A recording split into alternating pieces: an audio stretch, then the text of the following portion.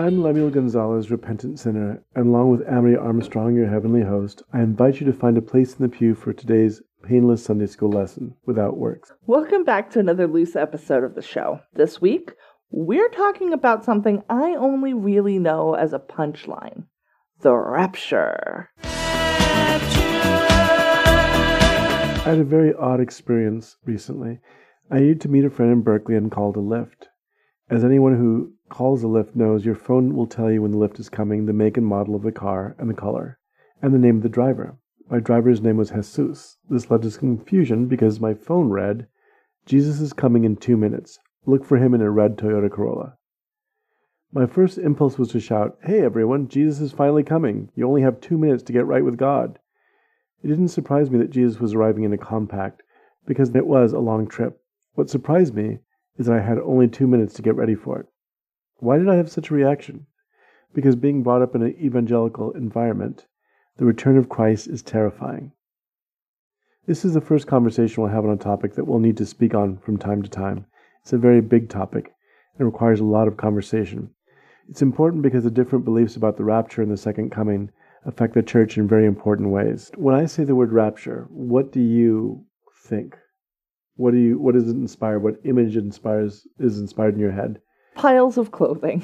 That's typically the image that the rapture imparts, is you walk into a room and there are just piles of clothes, because in heaven everyone is nude. Well, where does that come from? I don't know. I legitimately don't know where that comes from. Now, I saw the show The Leftovers, which did deal with a rapture-like event. Right. I didn't watch the whole series, y'all. I'm behind by 2 seasons, so please don't get mad that I don't know what happened.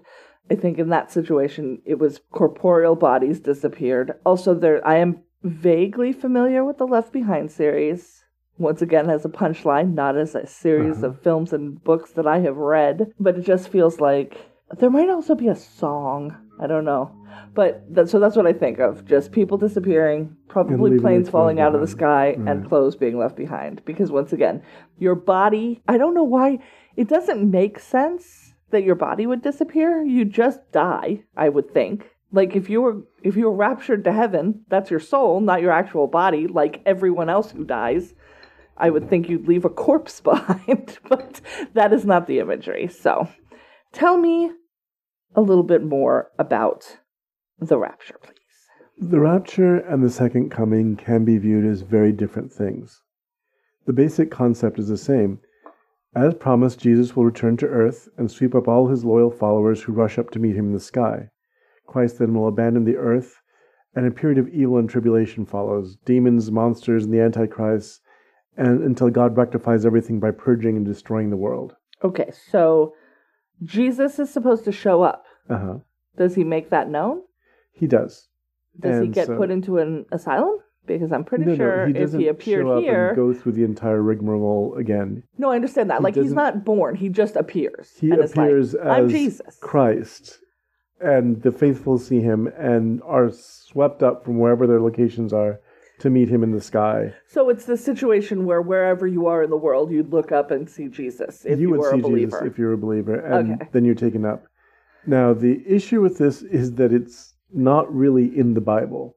And then, the other half, and I think we'll get into this in a minute too, is then everyone else is just left for as long as God wants until God decides to zap us into there's a very oblivion. The interpretation of the Bible or of the book of Revelations that we'll be discussing is very heavily involved in numerology. Oh, okay. So there's 7 years of tribulation. Okay. During which the entire earth literally goes to hell. God turns his back on the human race. So, but why? Why is there any time at all then? Because those people need to be punished for. But they're going to burn in hell forever. Yes. That's not enough? No. I don't like any of this. Well, this feels petty and childish. It's not for you. It's meant to justify all those people. Well, but apparently it is for me because I am not going to see Christ and be raptured by these people's beliefs. No, it's not meant to be significant to you because it doesn't. Because I don't count. Well, to them you don't. I know, and I don't like it. I think No, this which is is nonsense. the opposite, really, of Christ's message that everyone counts. Right. This is the message Right. I would like to go ahead and be on board with. Right.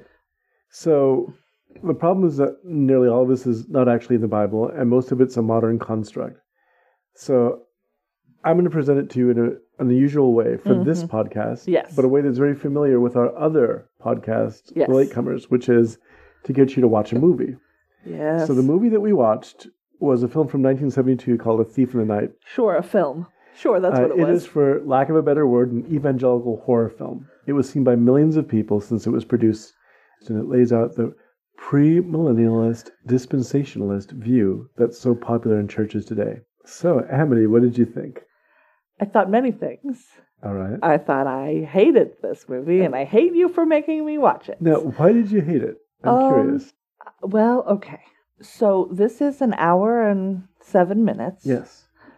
At least 8 minutes of that is the opening song, which is terrible and off key. So And this was a very popular song when this film was produced. And so it was written by and performed by Larry Norman, who was a very popular Christian singer at the time. I don't care. It was not good. This is a terrible cover of it.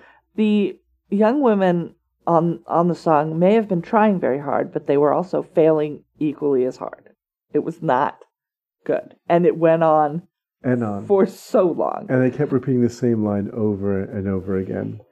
And there was a very, very ham-handed metaphor in the middle of it, wherein a character is bit by a cobra, Mm-hmm. even though they live somewhere in the United States where cobras are not a thing, and he gets healed with the blood of someone else that has the antibodies, and then that is a stand-in for Jesus's blood being the salvation for his soul, just like this other person's blood was the salvation for his body. And within 1 3-minute conversation, he is converted. Yes. So he goes from, I don't know about all of this, to, yes, I believe, and then he's a Christian. Well, let me, actually, what I'm going to do, and this is going to be kind of funny, is I'm going to reverse positions with you, and I will give the breakdown of the plot Oh, the okay. way that we do on our other shows. Well, So all right. it begins with a woman named Patty Meyer, and Is she that her name? wakes one morning, Oh, that's the blonde. right, Okay. to find out that millions around the world have disappeared. And there's a couple of creepy scenes in the very beginning of this film. She wakes up out of bed, she goes to see where her husband is, and she finds his razor His razor just in the sink, in the sink. buzzing. And then hears that there's been some sort of massive disappearance. The rapture is an actual theory floated on television, Right. but this leads to the creation of a one world government Yes. that's supposed to intervene and protect us from whatever strange phenomenon is going on. And it goes from there to flashbacks. Now, mind you, the opening is very heavy-handed. It starts with All of this a film is quotation from heavy-handed. Jesus that sounds as if it's been translated in such a way as to make it sound like he's speaking directly to you across the centuries in modern vernacular. There's a ticking clock in the background. Yes, tick, constantly. Tick, tick, tick, tick, tick, right, to let you know how little And time you and the have left. song, we should say, is basically, we've been raptured, you've been left behind. That's too bad. I'm so sad that not everybody got to come with us, but you've I been wish left we'd all been behind. ready. You've been left behind. The You Father have. spoke, the You demons are a dined. failure. Which I love that line, the demons dined. It makes it sound like you're going to watch a Hammer film at this point. It's wild. The sun has come and you've been left behind. And then, yeah, we flash back, I guess, to this woman. What's her name again? Her Patty? name is Patty, and she's And- not a bad person. She's not. She's a Christian, but not a She's like a big Christian. An Just like indifferent Christian. she goes to church every week, Right. which is better than a lot of great people who call themselves Christians. She has one brunette friend who's not a Christian and one blonde friend who's a whore. Right. Well, according to the standards of this film, she spends her time during, because it opens in like a youth meeting in a church. And by the way, all church rec rooms look like that. I can tell you, every church rec room I've ever been in looks exactly like that room. Even now, when it's not the 70s? Yes, even now. Wow. And because they were built in the 70s, there is the one friend, the tall, blonde friend who spends her time winking at boys in church and things like that. Yes, and they're going to talk about how, or she wants to tell all of her friends how to satisfy a man.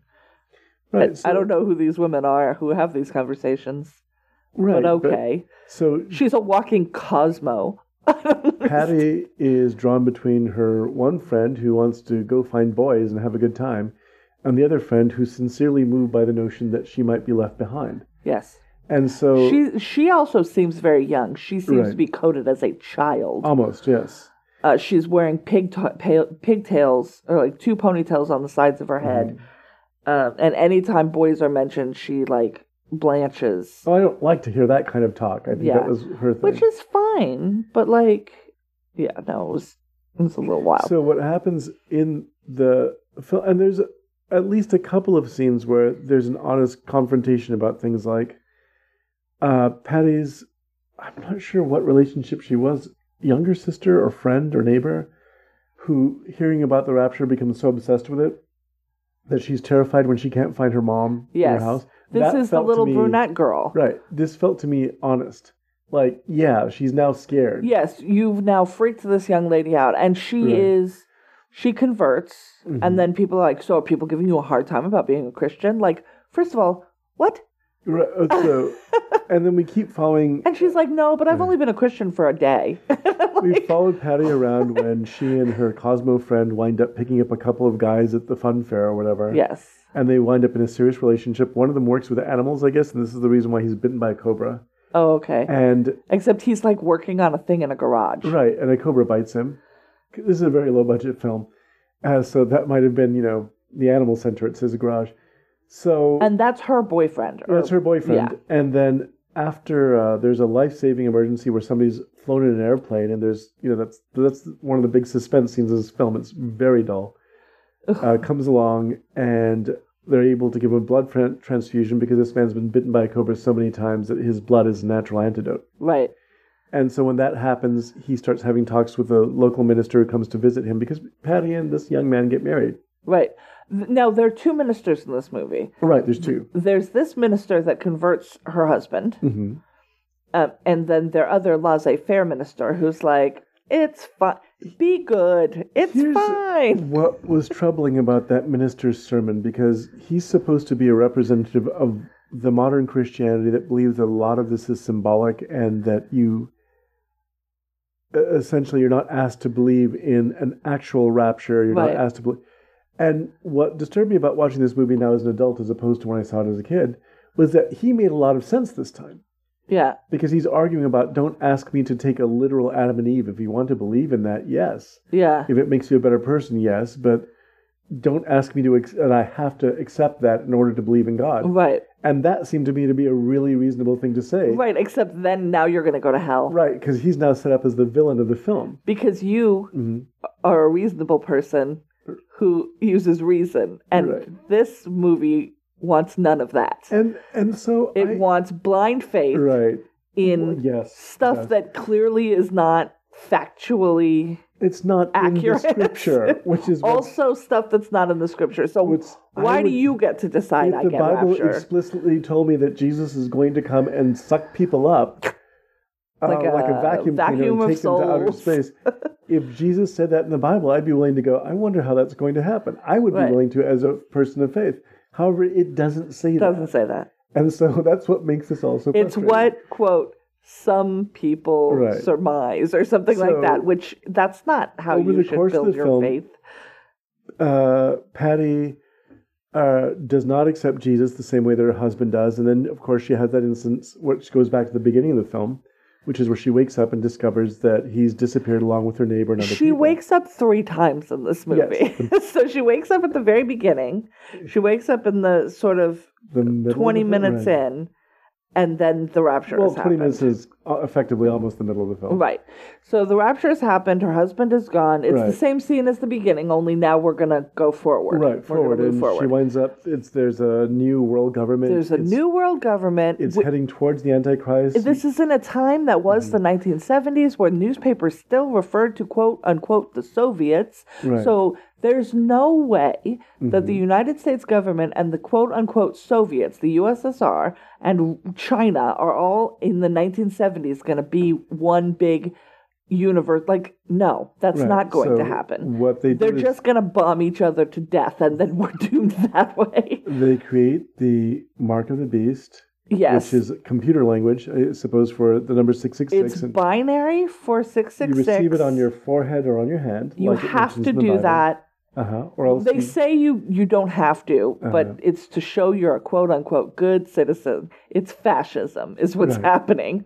worldwide Interesting. fascism. And she opts out, but then as soon as they get enough people, they're like, well, if you're not willing to do this, it means you've probably got something to hide. So we're going to go ahead and arrest everybody that doesn't Well, have it done. And this becomes, at this point, is where it turns into a horror film. Up until now, it's been a very kind of soapbox drama about Here's the dangers of being unsaved. This is the moment, I'll tell you the exact Right. moment it becomes a horror film. When that old man is like, stamp me on my forehead, I've got nothing to hide, I'm proud to be a good citizen. That's the moment. I'm like, See, tattoo your forehead? An old white man with a smile on his face saying, tattoo my forehead so that I can prove I'm a good citizen is the epitome of a horror film for me. Also, there are no people of color in this movie, which you decided meant that they were all Jesus raptured. raptured them all. Jesus raptured all Asian, Hispanic, and Black people, and all races in between, because this is only about Caucasian people who I'm haven't actually been on board taken for out. that reading. But where it turned into a horror film for me, or just a very much a 70s indie horror film, which I've seen a lot of, I'm very fond of them, is when both the minister and Patty, the liberal minister, who now is Yeah. repenting of Yeah. the way that he's led people astray, goes to get the sign of the beast, or goes to, I'm not sure exactly. They get taken to like a hospital to like right. be forced, And basically. then she's told that your minister friend has already accepted the sign of the beast, or this mark. And they were she like, it's not discovers- the sign of the beast. It's not. She And she's discovers like, no, it that- totally is. He's been murdered, and Yes. there's a bloody corpse. Yes. And then from then on, And then she's on the run.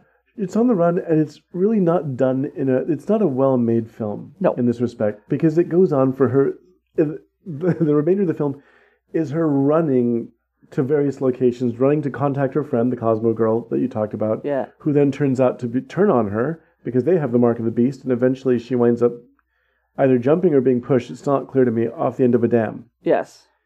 into the roiling water. Yes. And then she wakes up to discover she's in the same nightmare dream that she had before. Because she thought, oh, wow, now I have time to accept Jesus as my personal savior. Only when she wakes up, she discovers It's the that- morning that she woke up 2 other times. Right. And so it winds up with her screaming, which... And That she is- just doesn't stop screaming. Well, Yeah. this is the same ending of films like Witchfinder General. Somebody obviously sat around watching a lot of horror movies and went, okay, let's scare the living hell out of people. It just It's feels... a weird way to deliver the message of love, frankly. There's no message of love in this movie. Well, what I'm saying is that if you're trying to deliver the message of Jesus, this is not the way to do it. No, because there's no love in this movie. Right. And there's no way for her to grow. So the way to deliver the message would be if she could wake up at the end Hmm. and was able to accept Jesus and then save herself from whatever rapture was coming. But no, No, she's not just- given any chance to, Nope. at any point, change her. because she made her choice. Well, this is emphasized in the song. There's no time to change your mind. I understand that. But Except everybody else did kind of have time up everyone until had that time moment. up until that moment. But once that moment happens, you no longer have any opportunities, which is... But part is of what- she going to have to relive this over and over again? Like, I have what is no idea the... what the... I think that was almost a straight horror film trope. It doesn't make any sense It doesn't even make inside sense. the message that they're trying No. to give. It was just a gotcha moment that was meant to terrify the people in the audience. And in this case, these were people who went to church to see this film. I guess. It didn't play theatrically. It was brought to churches on an old 16mm projector. Right, well, I mean, it's not a whole movie Yeah. length. It's only, like I said, like an hour and 7 minutes long. It so was it's- that long so you could have a come to Jesus sermon afterwards. It was designed specifically that way. Did anybody get turned off and pushed out by it? Because that was I was am like, sure. Well, here's a funny one. Marilyn Manson did, oh, okay. and I'm sure he's not the. I mean, not that I ever endorsed Marilyn Manson necessarily, because I'm not sure what he's about. But he mentioned this film specifically Interesting. as something that terrified him about the whole Christian message. Yes. And I think that it'll have that feels effect to on me people. like a warning against Christianity, not a Mm-hmm. warning, or not a. It's not pro-Christianity to Uh-huh. me. It doesn't read that way. Now, this And maybe because I am of an age Right. and an education level and a worldview where if you're going to threaten me like this, my automatic response is to walk away from that. Like, no, that's not. I wouldn't include education level because there are very educated people who believe this as well. But I mean, Now, you're recognizing what is a threat to you, but I and think you're that being backed people- into a corner to where you can't make a decision about what you want to do with your own right. future. And I also think that people of the same education level as me who believe stuff like this, a lot of them came to that belief when they were children. They were raised with that belief. Mm-hmm. I don't think anybody comes from an atheist childhood or an agnostic childhood, goes through an entire college level, and in their 30s goes, oh, the rapture is definitely a thing that could happen, and I better get on board. I don't see that as a path for people. I might be wrong. If I'm wrong, then by all means, I'm sorry. Right. But to me, this just feels like nothing that you do, like, because basically you're trying to twist my arm behind my back so that I accept Jesus as my Lord and Savior. Mm-hmm. Well, if that's the reason that I accept Jesus as my Lord and Savior, that's not real. It's not and based he's on gonna the know message that. of Jesus, Right. which is where I have the issue with it, because I understand that there are going to be people who believe different things about Jesus than I do. Right. Whether or not it fits in the plan of Jesus and the Jesus in the New Testament to actually turn his back on the human race and let them all die horribly. I feel like if that was what That he doesn't was make going any to do, he would have done that before he got horribly Right. mutilated and murdered the first time around. And I constantly emphasize that the Jesus in the Gospels who went through that much trouble is not inclined to turn his back on anybody. No, because if he was going to, he would have. He would have. And he so didn't. If he wanted to judge the world, he would have done it before, not wait all this time. But also the other thing it. is, honestly, if you're trying to scare me into accepting Jesus, doesn't Jesus know that my acceptance is not course. real? Yeah, And then aren't I going to not get raptured anyway? exactly. So are Because you condemning people the who are woman doing this out of In fear? this film, was a churchgoer who believed in Jesus and did all those things, but very much like the Jack Chick comic or the books that we read. The tracks. She didn't say the exact right thing in the exact right way for this one minister, and so then she is doomed forever. She is, yeah. That's now, heinous. this film was really popular in church groups. Mind you, these were people who were so conservative they were never allowed to go to a movie theater. So this was entertainment for them as well. It was I'm sorry, part everyone. of- Hey, maybe we should make Christian movies. Like good movies that have Christian values. Yes, they did. Dead Man Walking is a good example.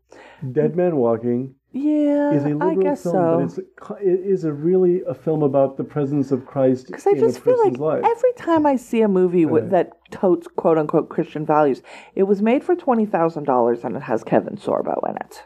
Right, but think about the stories about Christianity that are a huge part of our culture.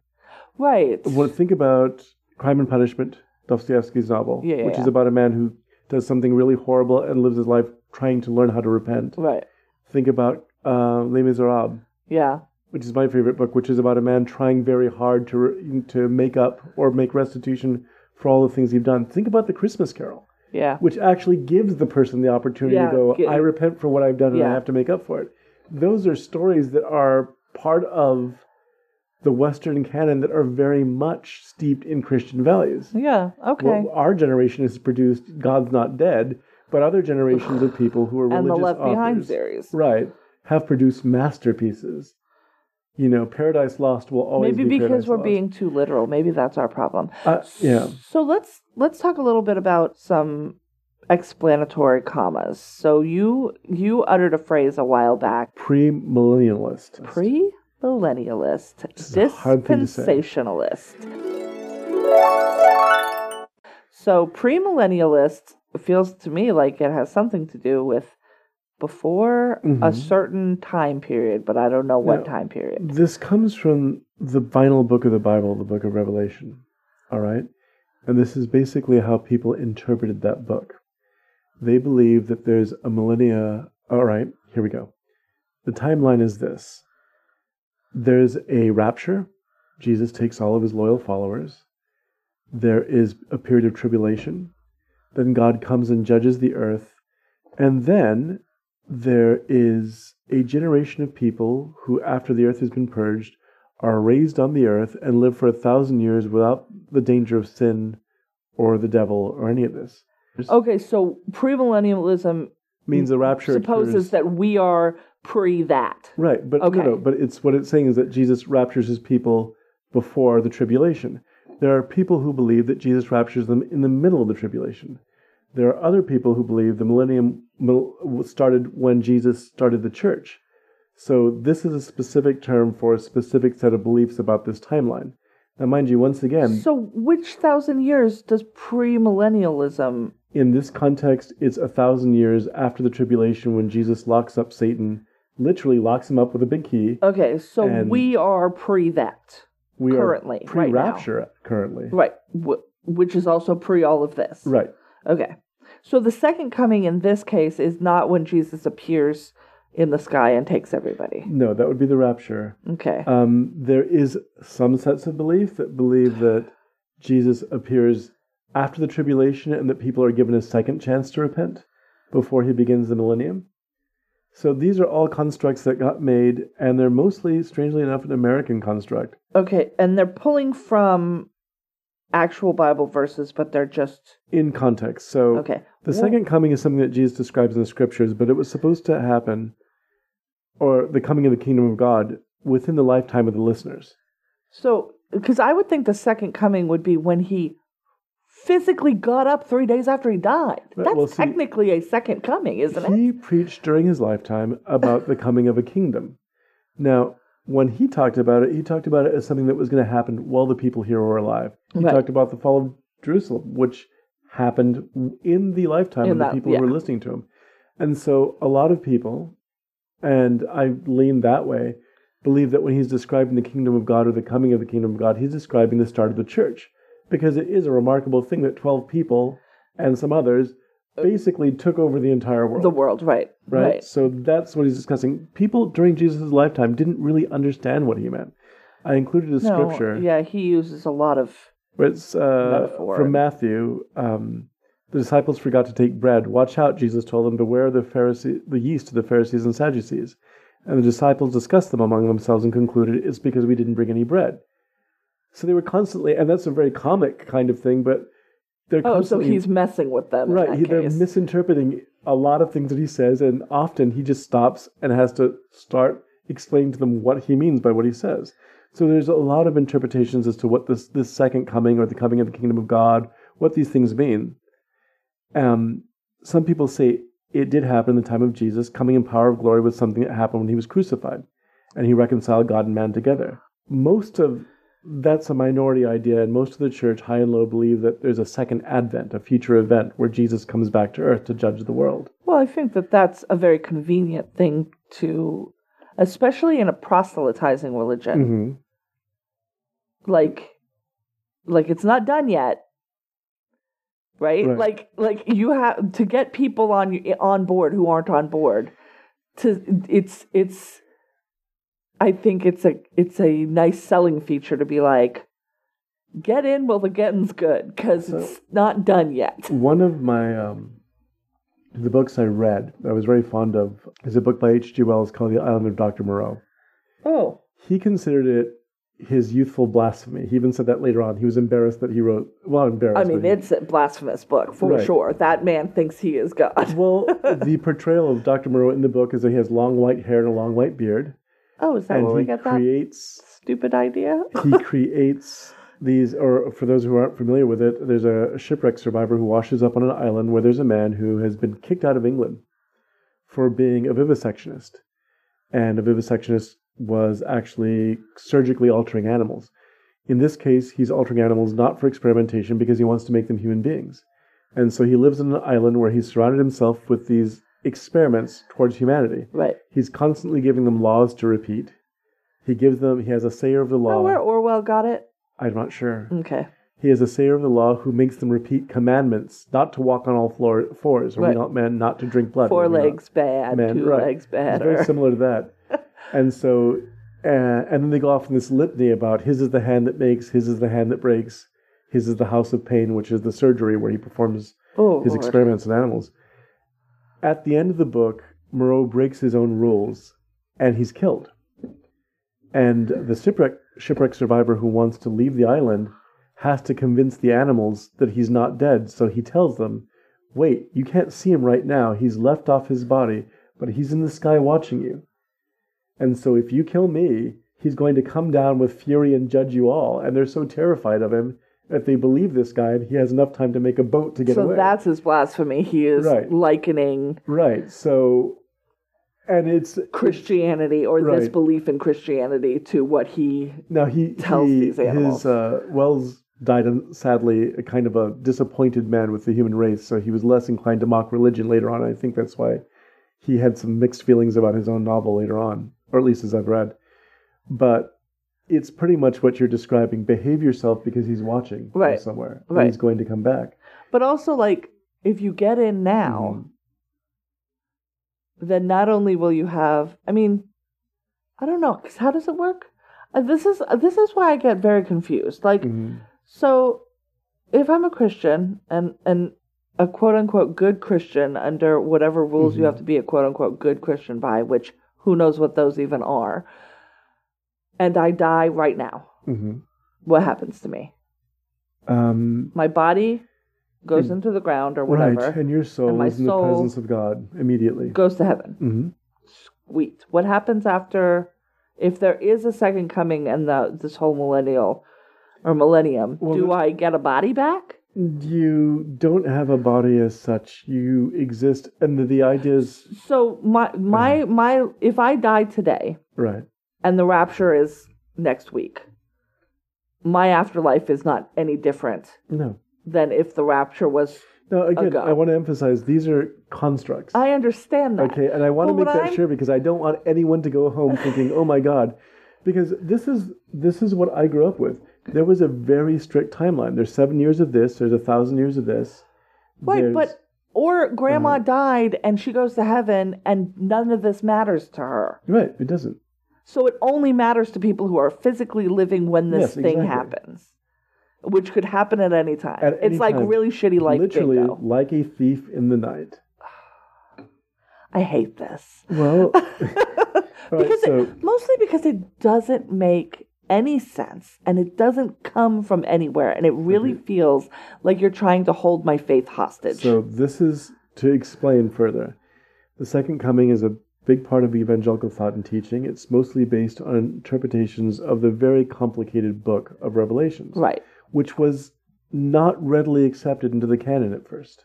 Oh, really? It was almost Gnostic? There was controversy about accepting it at all because it was written... Because it's wild and not literal. No. It was written to a specific audience during a specific persecution from the Roman Empire. Now, there's coded language in it that made sense to the people then. Right. That makes utterly no sense now, but... Right. People since that event have tried very hard, and we've talked about this before. They'll adapt almost a fantasy mindset to kind of create a construct in which they're participating in Bible events. Right. Because they don't want to believe that it doesn't well, it's much easier to them. Right. It's much easier to accept that this is part of a dramatic age that you're living in now than to understand, no, the real drama of being a Christian is getting your life right every single day and then waking up tomorrow and doing the exact same thing, trying to make yourself a better person or working together to make it a better person. Right. If you really believe there's some sort of dramatic incident that's going to happen to you in the future and you have to be prepared for it, it adds this kind of I don't know, this weird flavor to it that people seem to like. Yeah. It appeals to people who like conspiracy theories. It Yeah. appeals to people who want a set universe. The real message of Christianity, in that you are setting off into the bold unknown with only your morality and your faith to guide you, is much scarier than the notion that there's going to be 7 years of this, and instantaneous happening of that, and then a second coming and all sorts of other things, and apocalypses and monsters and demons that are going to get the people who basically deserve to die, is what it's saying. But the book of Revelation in itself was not saying that. Right. Well, and I also can't... I cannot reconcile a good Christian with somebody who believes a bunch of well-meaning people deserve to die and be tortured. Right. Like, I cannot reconcile those two entities as the same entity. So it doesn't seem to make any sense. Well, and it doesn't, because that's not what it was talking about. Again, the church was under persecution at the time. Right. All right.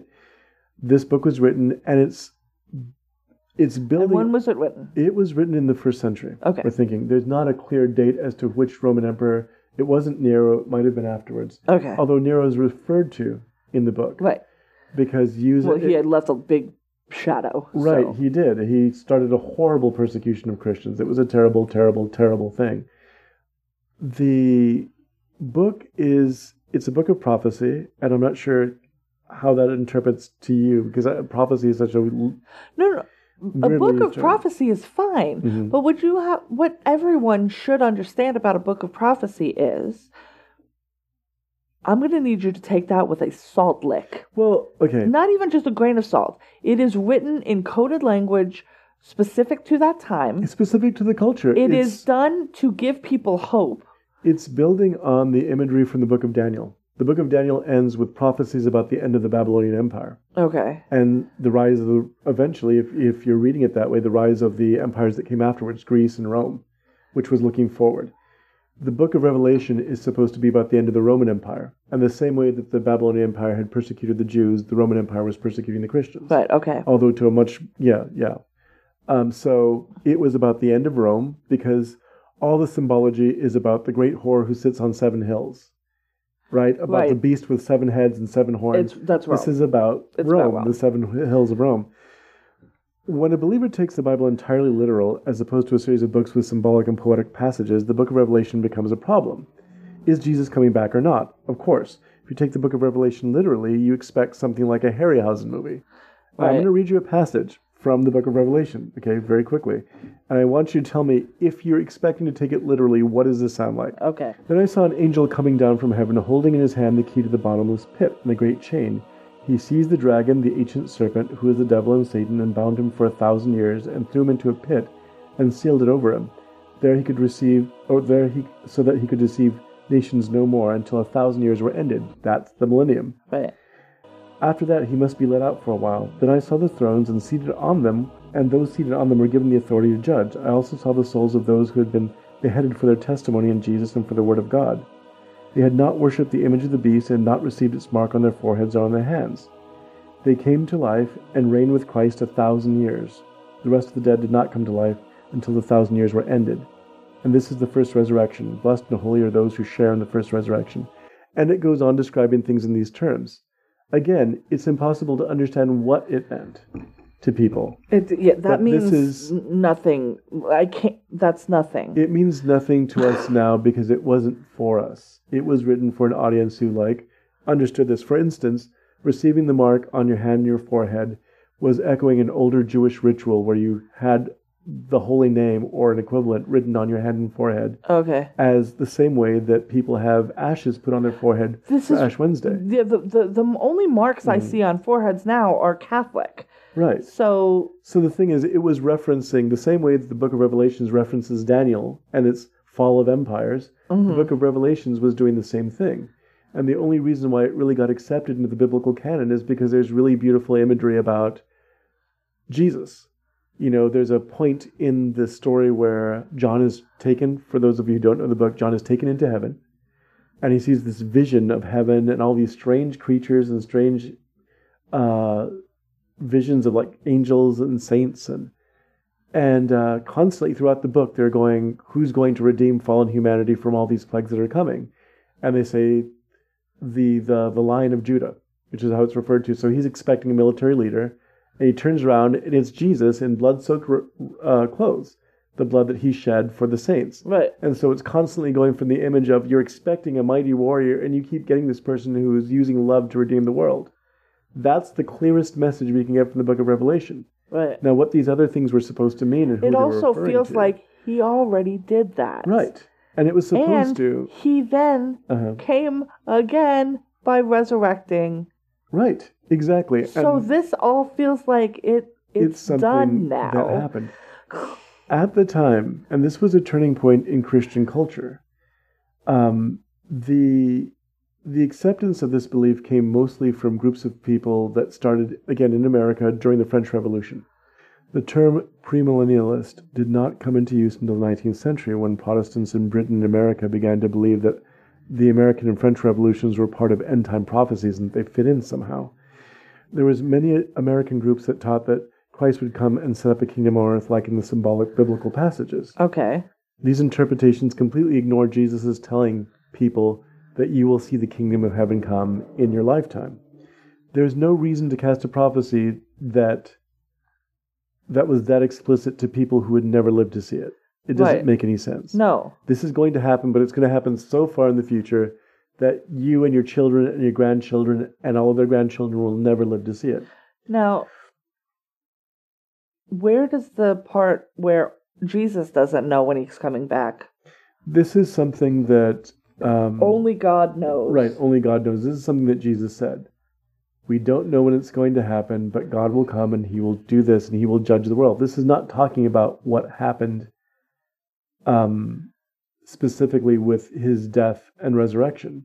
I don't know. It seems like it could be.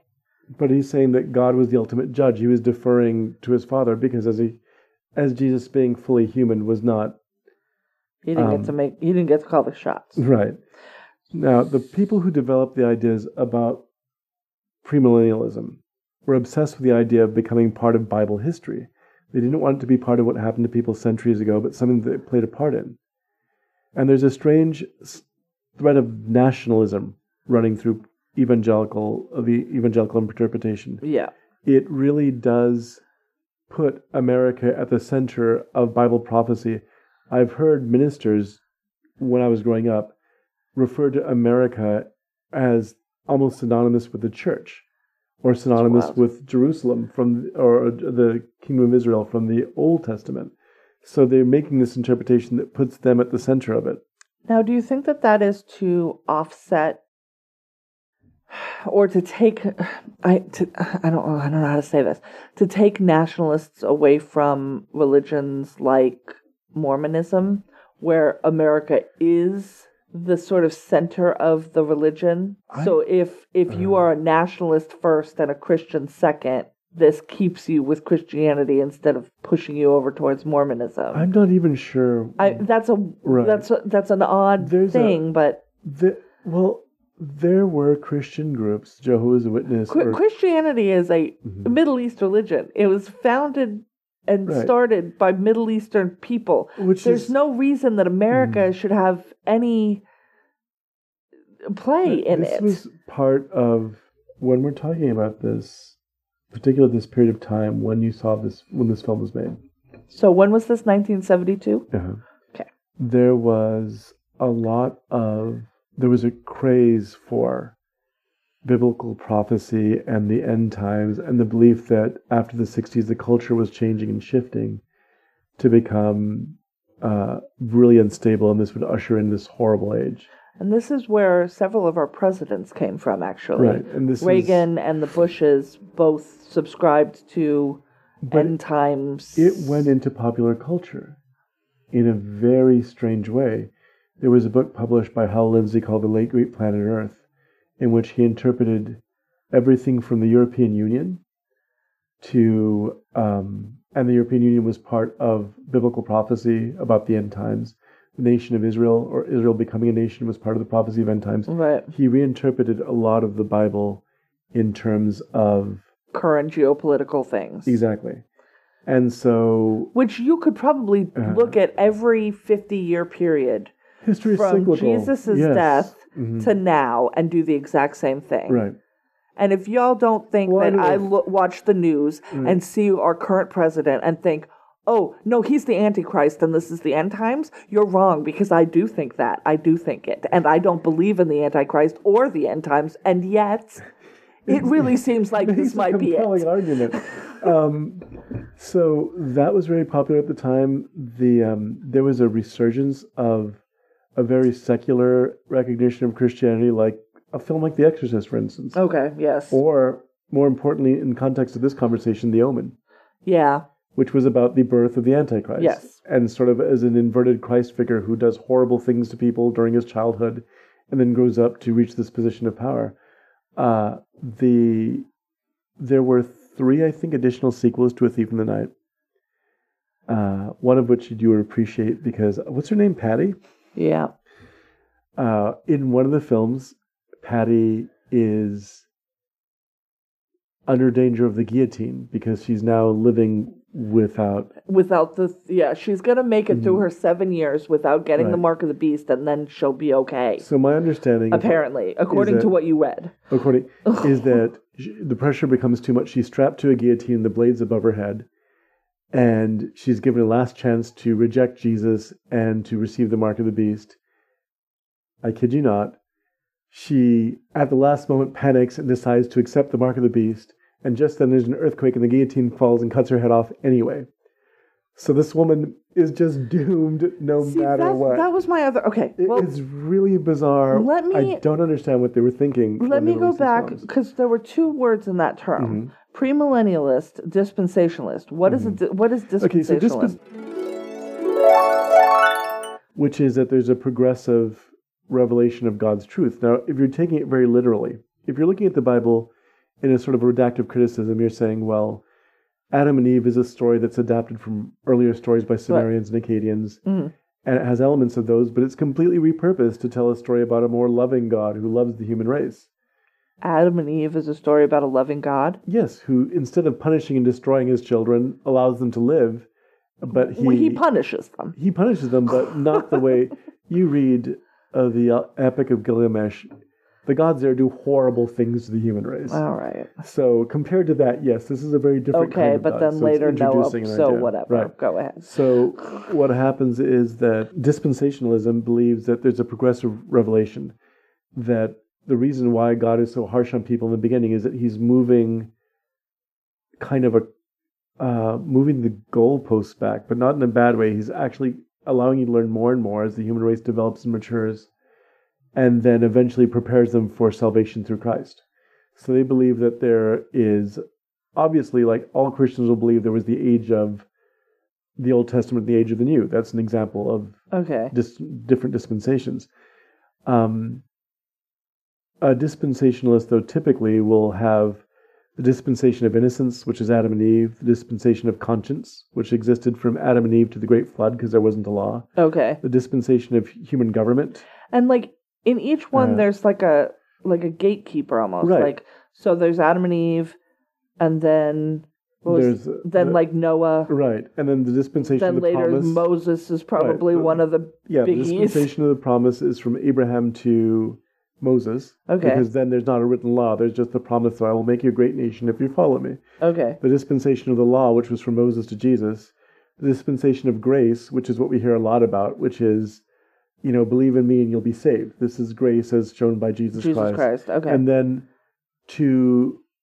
a big question mark. Right. We don't know. Millennialists is the dispensation of the millennium, which they add to it, which is not accepted by all parts of the church. Got it. Okay. So that's why those 2 terms are put together. They're premillennialist and they're dispensationalist. Okay.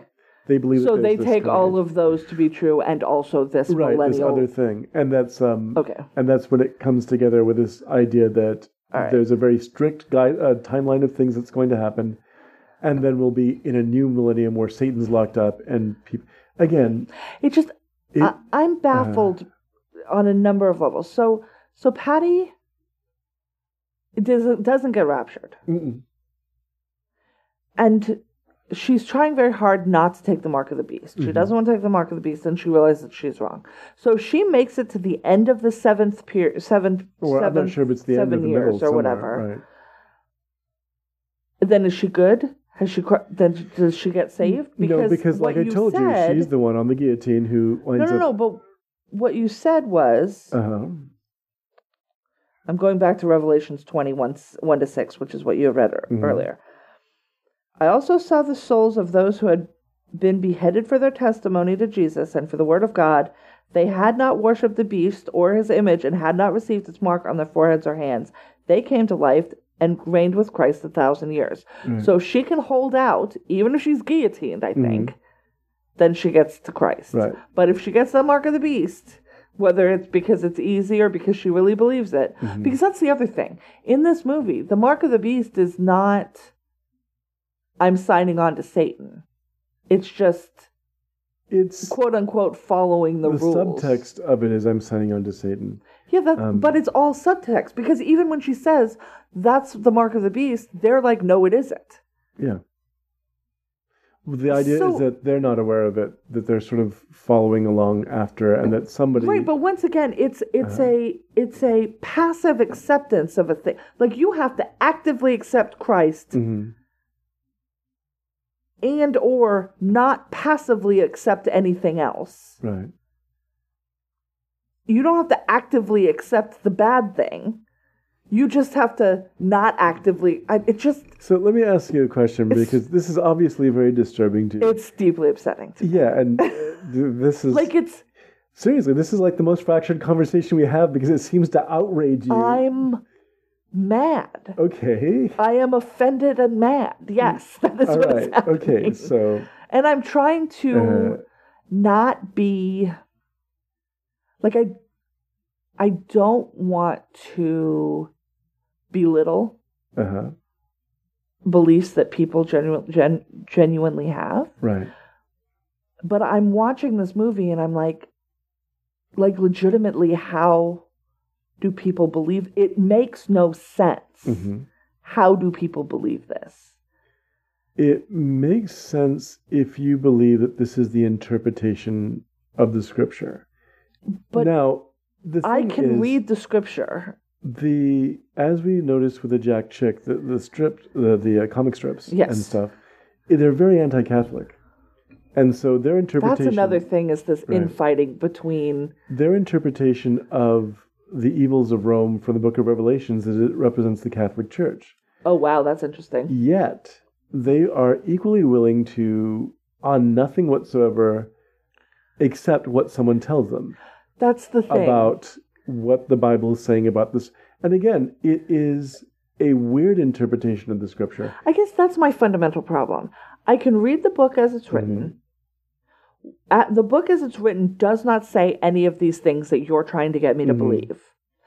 If there was a prophet or church leader who I felt I could believe in, who drew these lines for me, right, I might be able to go along with it, but that's not the case either. It's just some dude telling me this is the way that it is. Well, who are you, dude? Like, I don't accept your authority to outweigh my ability to read and understand the text as it has been given. Remember what we mentioned in the very beginning about Christianity and the way that it's used by the high church and how often it gets misused by the low church. We talked about how in the high church in particular, they actually make reason one of the tenets of the faith. You have to sit here and try to understand what it means. For that. Because as we discussed earlier, and many times, Jesus didn't say a thing about abortion. He didn't say a thing about homosexuality. He didn't say a thing about the issues that we're confronting today. But what he did leave us is a body of literature, a very short one compared to other religious books, about his thoughts and ideas. So if you believe, as I do, that the message is divinely inspired and that Jesus is who he says he was, or if you believe, as you do, that Jesus was just a really great guy, right? Or maybe a different kind of divinely inspired. The idea is you have to use your reason to extrapolate what he said Right. and how it applies to a given situation. Yes. So the idea then becomes, does this make sense in the context of the Jesus of the Gospels, who's constantly presenting himself as love Right. and presenting God's love to the human race? Right. Would he turn his back on people and allow them to die horribly? That and be does tortured? not track for me. Right. And that is where I get upset. Right. And so Where I'm like, you can't sell me this picture of Jesus Christ and then turn around and be like, Jesus would be like, girl, they all deserve to burn in hell forever. I don't believe that. And again, at the don't time, believe that. These were Christians. We can talk about the book of Revelations another time because there's a lot to discuss there and about how it gets weirdly misused. I mentioned earlier about how getting something tattooed, the mark of the beast is actually a reflection of an earlier ritual that's in Judaism. And so it's like, well, that would make sense to people who understood it. It doesn't make any sense now, right? But there's other things about the book of Revelation that we seem to think mean one thing and actually mean another. The number itself, 666, refers to Nero. Right. It's not a sacred evil number. It's not, or a blasphemous evil number, the way it's been taken to mean nowadays. There's a lot there that meant something that would be easily recognized to people at the time. And now we're sort of just fitting it in anywhere. And why are... And it is governmental. Nationalist. It is. Why on earth Hal Lindsey's idea was that this... it just doesn't make... That America was the center of biblical prophecy now. We're the important ones. That the European Union is a dangerous idea because it unites the world. The United Nations is a dangerous idea. I remember going to a revival meeting where a minister preached against the idea of a UN. Oh, I get that because that's basically what takes over the world in this thing is and forces a quote-unquote secular UN. rules on. But we should have secular rules to guide a variety of people as long as it respects their religious beliefs. Right. I don't need... But they want to do this fascist Christian thing. Well, they want to do... Well, they don't even, because they want this... that's what I don't... That's the other thing is, to preach against the UN is a little bit wild if you want the end times to come. Right. Right? Like... It seems so, yes. You'd think you'd be like, no, UN, let's get up in here. Let's do this. Also, the idea that people believe that they're helping biblical prophecy along as if it needs help. That's ridiculous too. Like, why would you want this? This is going to mean the death of millions of people. This is going to be the end of the world. And you're trying to hasten it along. It doesn't make any sense. Why would you do that to people? Why would you do that to your own children's generation?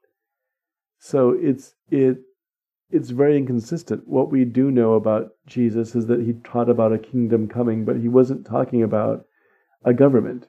He wasn't talking about taking things over by military force. I just presumed it was if you do good, then you get to go to heaven forever, and that's the kingdom.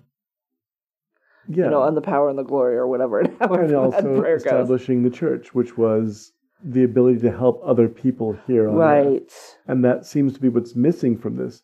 The element that's most conspicuously absent from the rapture theology is the ability to have compassion and help other people. Because in this construct, even God turns his back on people. Yeah. Which just does not make any sense. That's the other thing that, like, as even as off-tune and bad as the song was, it also really felt like, na na na na na na, you're gonna burn in hell. And I'm like, wow.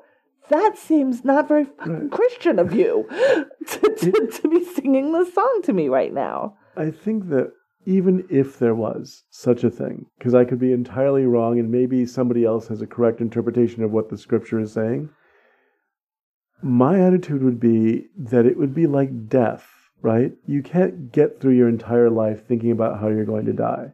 It's going to end someday. Your life will end someday. The important part is not how you died as much as how you lived and what you did with the life that you were given. So if you're reading an entire book worried about the ending, then you're not going to enjoy the book. If you're living your life worried about what's going to happen in the final chapter, then you're focusing on that and not what you can do. Because the mission of the church is always, the mission of Christians is supposed to be to help other people. Right. Faith without works is dead. And if you're sitting there trying to preserve yourself, or the act of getting people saved is all that you mean by it, and yet these same people are abused by the world and you do nothing to stop it, Right. then you failed in your mission. But I also just feel like people saying that they accept Jesus and are Christian now because they're scared, Mm-hmm. that's not going to work. Right. Like, I feel like Well, there's truly accepting Jesus into your heart and being, terrified into it because you're afraid that everyone's going to leave you behind. Those are different things. yeah. And you can't get to the first by way of the second. Sincerity and the actual need to realize that you've done something wrong and you want to change your life. Not, oh, I guess I will if it means I don't have to stay behind and have my forehead tattooed. Right. Yes, right. Yeah. That's the thing, is why is it better to be, terrified into submission than being, than accept. It just doesn't make sense. It just doesn't make sense. I know, and you're very upset about it. But I think it's something that is going to be important for you to understand as we go forward, what this when you look at people, political leaders, particularly in this administration, who really seem to be literally hell-bent for the rest of the world. You want to understand what on earth brings about the conviction that they can make these sweeping changes and there'll be no consequences. It's because they don't see themselves surviving the consequences of this. They see themselves that's as definitely something's right. going to happen and they will no longer be a part of this system. Well, here's a sad and sobering fact. That same mindset can be set to anyone over the age of 50 right now making policies that don't take into effect climate change. Because they're going to be dead by the time the climate crisis happens, because it's happening in 30 years and they're going to be dead by then. I have to admit that this theology having been raised in it, it still affects me. I remember sitting in a cafe in Berkeley, and there was some work by a particular artist that I found really profoundly disturbing.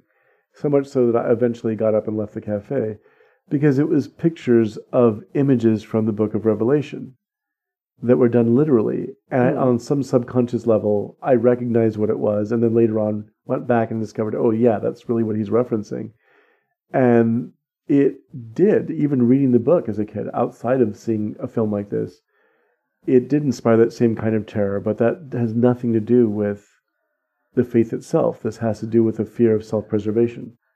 Which should be separate from your faith in all Absolutely. matters. It should not be about your fear of dying or your fear of hell. It should be about your devotion and who loves you and who you're compelled to love, to show that same kind of love outward towards other people. Yes.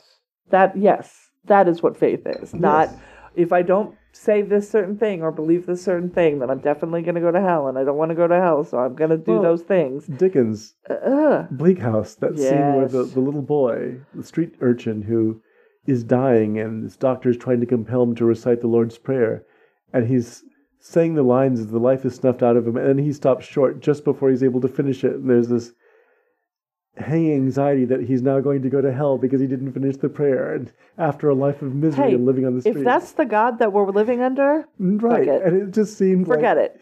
There's nothing I can do. It seemed like, wow, what a horrible